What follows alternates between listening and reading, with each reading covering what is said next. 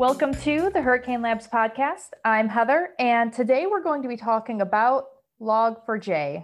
Yes, Log4j again. So last year, President Biden issued his executive order for improving the nation's cybersecurity.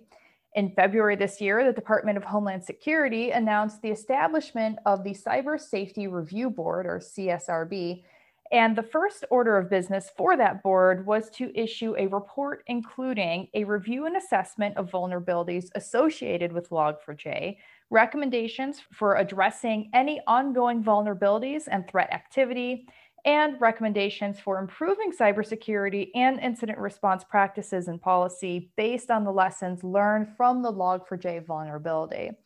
Now, that report was released on July 14th, so it just became available. And joining me today to talk about it and the board, we have our Director of Security Operations, Josh Silvestro, and one of our SOC architects, Meredith Casper.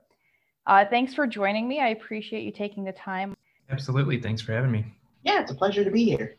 What are your thoughts about Biden's executive order and the CSRB? How do you see them impacting the industry as a whole? I think personally, from my perspective, I'm very supportive of it.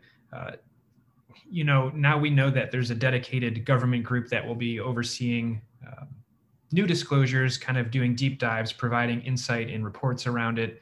And truthfully, when anything like Log4j happens, a good source of information that that's going to continue to exist is always great. On top of that, organizations change, companies change. So knowing potentially that this CSRB group could stick around, it's good to know that we're likely to expect a steady stream of content. And truthfully, at the end of the day, all information is good information. It's quite possible the CSRB will be doing a deep dive, find a bunch of information that's really helpful. However, there's still third-party organizations, whether it's someone like us, Hurricane Labs, or other MSSPs out there that are doing security research, they're going to find additional information. So I think the more you can get, the better. Just that way you can paint a really wide and detailed picture to understand threats against your environment. So let's talk about some of the review board's recommendations regarding Log4j. What points did you find particularly worth highlighting? Yeah, so I think there's a lot of good points here. And on that same note, I also don't think any of these things are groundbreaking. A lot of these go back to fundamentals of vulnerability management for any business. It is just nice to see stuff coming down from government boards and such to lay them out, because while there's a lot of good places to find resources, at least in my experience, a lot of people tend to fall back and trust on CISA and other releases that come from the government, because at the end of the day, they probably have better intelligence to some extent in areas that maybe average businesses aren't aware of. So it's really good information that kind of comes down the pipeline and gives people a good source of truth to trust. I think some things coming out of this that are worth highlighting and talking about are things such as the organization should be prepared to address Log4j vulnerabilities for years to come.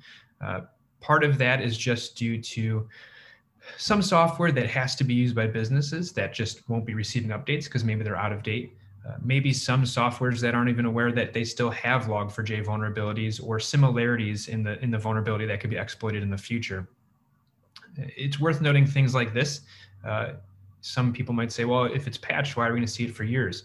We still see Eternal Blue and SMB exploits from years ago in Windows environments that also have a patch available that either for aging equipment they can't replace because it's not available, or other business reasons still has that vulnerability in their environment and creates issues. I think the other point worth highlighting here is how the report calls out things such as organizations should be investing in capabilities to identify vulnerable systems, whether that is through vulnerability management or even internal policies to help regulate, check, and kind of rinse and repeat that process over and over again. So as new vulnerabilities are discovered or things such as Log4j continue to stick around or evolve over the years, that organizations have the capabilities to identify those and handle any vulnerabilities in their environment that might pop up, whether they're expected or unexpected. That should include having a vulnerability disclosure plan in place. It's something that we've talked about before. We had a podcast with one of our pen testers, Dennis, where he had a heck of a time disclosing a vulnerability. You have, these pen testers who are, trying to do the right thing and trying to, share with a company that they found something that makes, the company's site vulnerable. And sometimes not only like do these companies not have a plan in place so that pen testers can share what they found, but sometimes they even they try to pursue them, right? Like for like, I guess, damages. Why is it important in your opinion? Why is it in companies' best interest to treat responsible disclosures better? From my perspective, I think it's really important to ensure that you're allowing for the option of responsible disclosure, because if somebody is acting ethically and their goal is to help you in your best interest to prevent, further security flaws, bugs, whatever the situation may be in that specific case, they are essentially acting as a free agent for your company, using a program such as HackerOne, or just even stating a responsible disclosure policy on your website so people know whether or not it is in fact safe to engage if you believe you may have found something, is critical for helping you decrease your own threat landscape.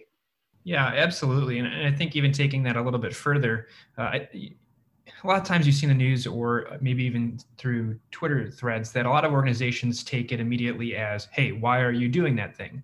I know it's the equivalent of walking by a house, late at night and seeing a door wide open, to kind of walk up, knock on it and say, like, everything okay in there? Make sure people are okay, or, whatever.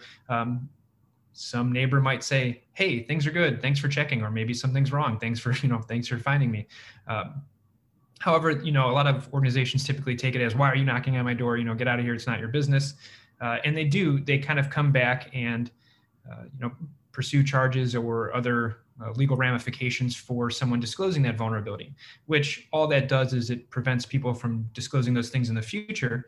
It's not uncommon to see on Twitter someone say, hey, I found this vulnerability. I don't know how to disclose it because I don't want to get arrested, but I'm also not trying to act unethically, and I want this company to know, how do I go about it?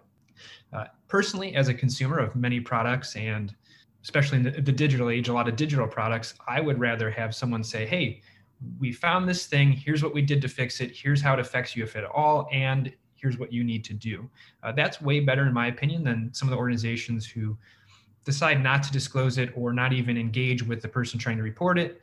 And then, finding out 3-6 months or even a year later that this thing happened and they never disclosed it, and, kind of feeling uneasy about them.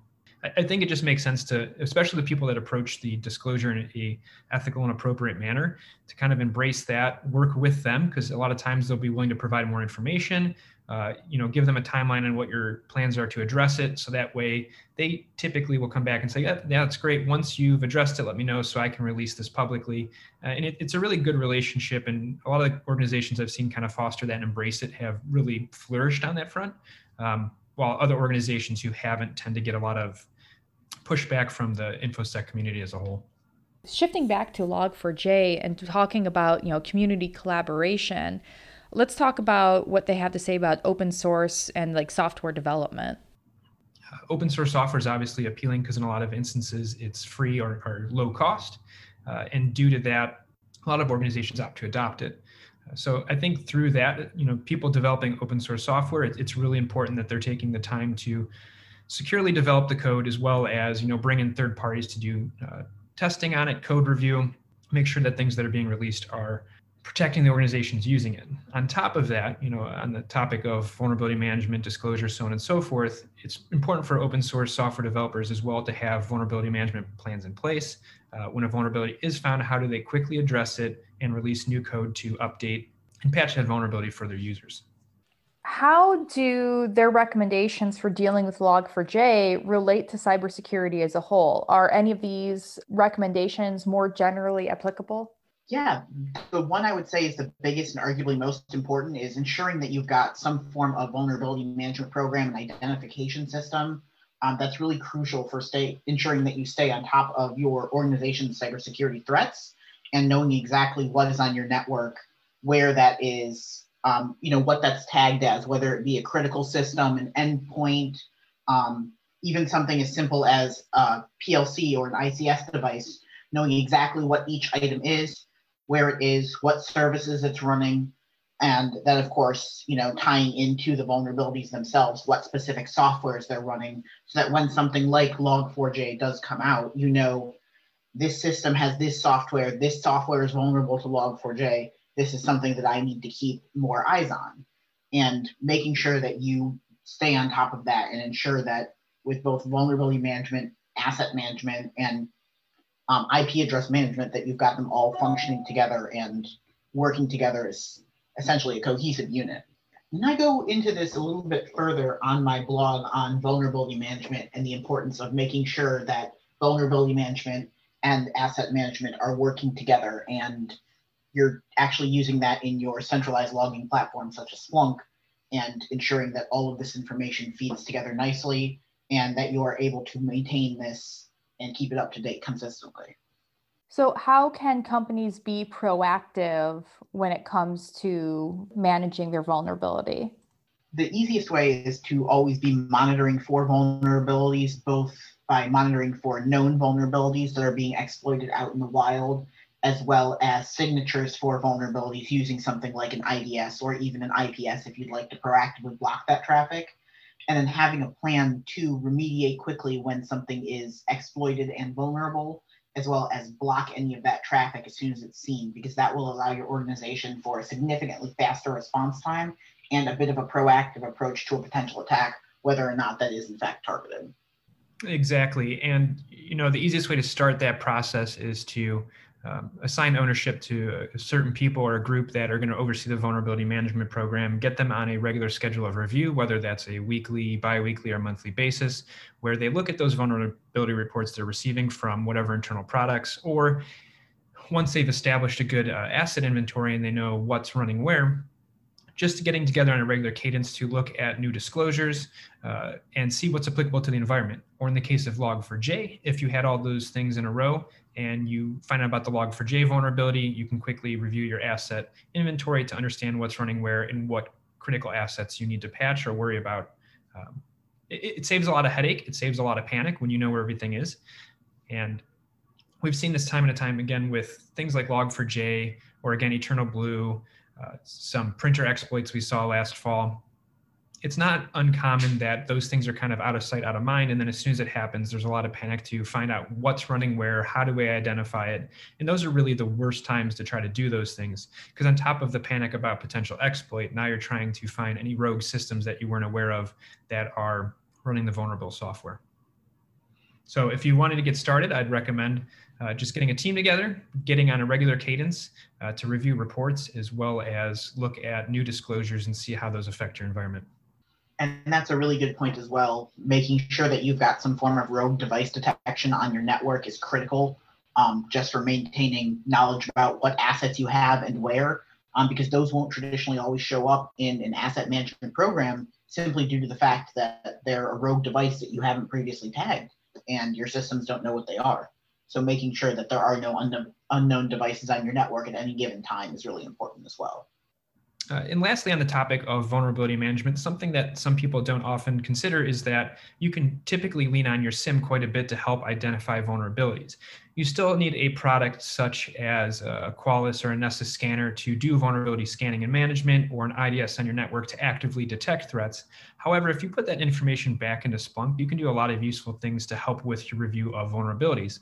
Whether that's a dashboard that you can pivot into daily to see any new higher critical vulnerabilities, whether it's in a case like Log4j, where you quickly want to understand where those vulnerabilities are in your environment, you can again have a dashboard or run a couple Splunk queries that will help identify those things. Furthermore, it's a good way to help identify potentially rogue systems on your network. Let's say you've patched something like Log4j and you don't expect to see it again. You can still have a regularly scheduled report or query that runs looking for Log4j related vulnerabilities. Once that pops up, Splunk or your SIEM of choice can then generate an alert back to your team to say, hey, a host with a Log4j vulnerability was found on the network and you should look into that.